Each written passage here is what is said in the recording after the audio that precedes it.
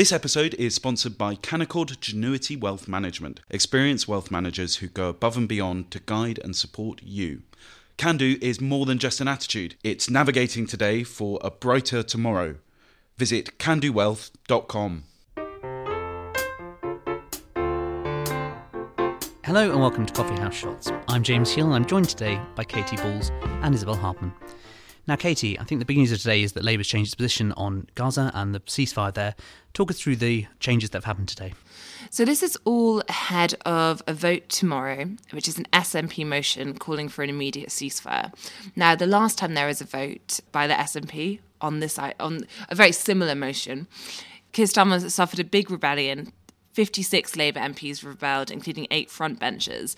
And I think there was a feeling that this time around the rebellion could be even larger, and that's what the Labour leader has been warned. He met with the shadow cabinet today, as tends to happen on Tuesdays. And after that, Labour announced their new position, which is they are adding an amendment to the motion by the SNP. And it's a pretty long amendment, but I think the first thing to note is they are calling for an immediate humanitarian ceasefire. Now, this is the first time Labour has called for one. Previously, it's called for pauses. It said that it wants a sustainable ceasefire, that type of thing. So it feels as though it is a progression of the position.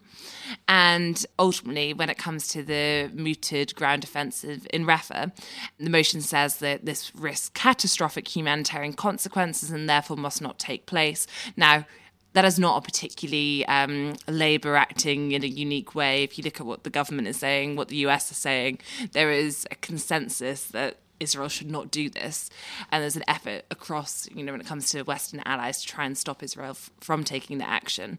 So is this now the ceasefire that MPs on the left, MPs in seats where they think there could be an electoral effect on not being supportive enough of Gaza, is this the change that they wanted to see of calling for a ceasefire? I think if you look at the exact definition of what it is not quite as clear-cut as you might expect.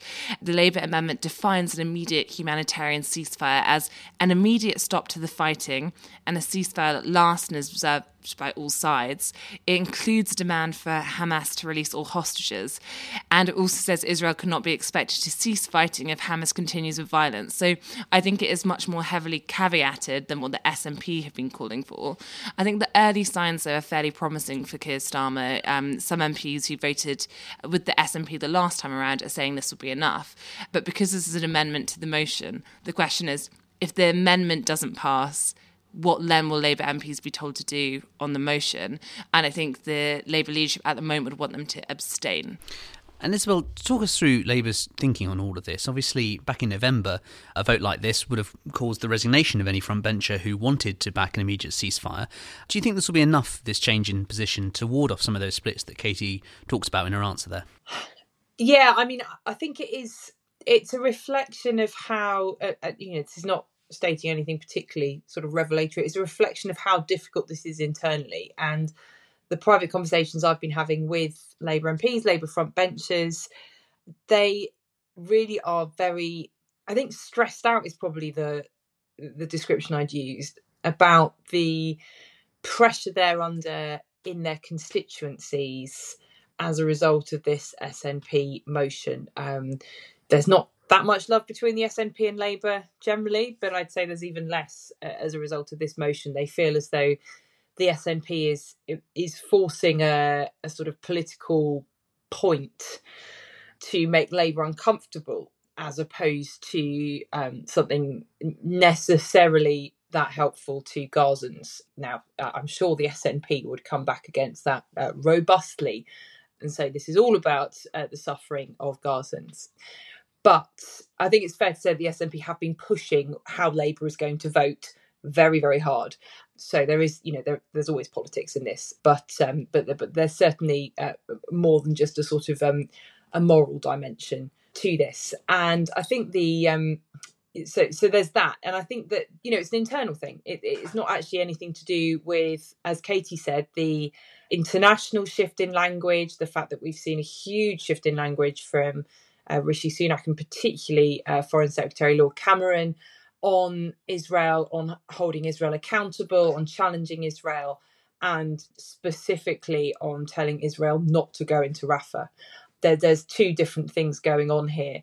And it's a very uncomfortable place for Labour to be. They've been arguing, I think it was Wes Streeting was saying yesterday, and David Lammy has been trying to present it again today, as being what Labour would do were it in government. Now, I'm sure it probably would have exactly these quandaries in government because it would have the same personnel. But this is much more about party than it is about international message, I think. And I was listening to Clive Betts being interviewed on this earlier on Radio 4. He's a backbencher. He's not a minister. He's a chair of a select committee, very long-serving Labour MP.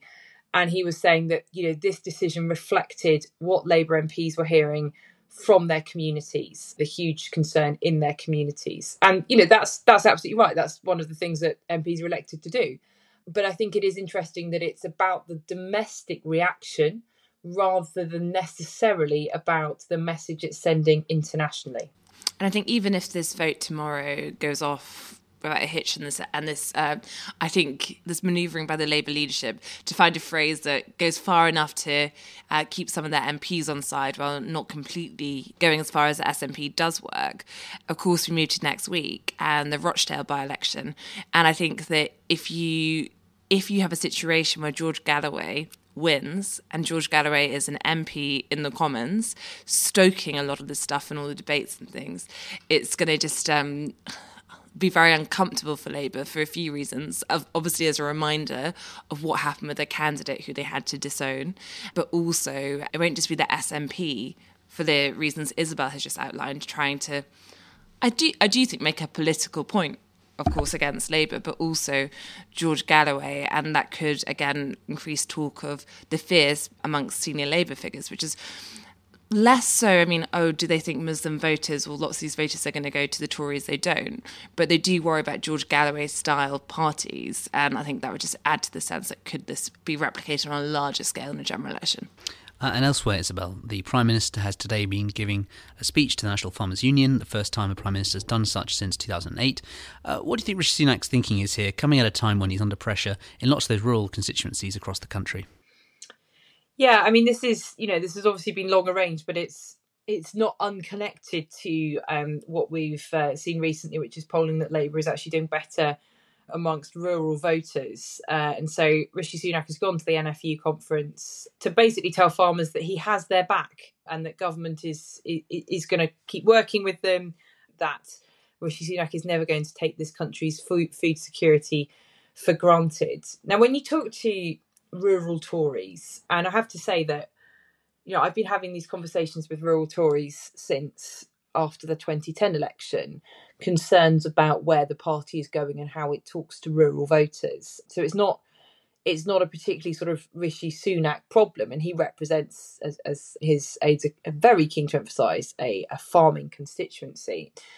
But Conservative MPs, rural Conservative MPs, have long been worried that their party doesn't sound very rural anymore, and that it's just not talking to the concerns of those who rely on the rural economy, whether it be for hunting, shooting, fishing, which I suppose are considered sort of conservative activities, but also the environmental requirements being placed on farmers. And we've seen much more of a pushback on that in Wales, which is what Steve Barclay, who's the Environment Secretary, has been trying to capitalise on. It's as though he's gone from being Health Secretary, where he talked about the NHS in Wales, to being Environment Secretary, where he's now talking about farming in Wales and how this proves that Labour does not, as he says, have a plan.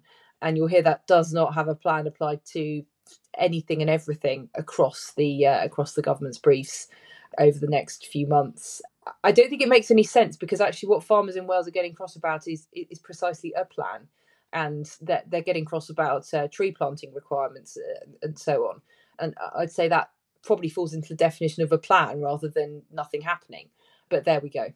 Thanks, Katy. Thanks, Isabel. And thank you for listening to Coffee House Shots.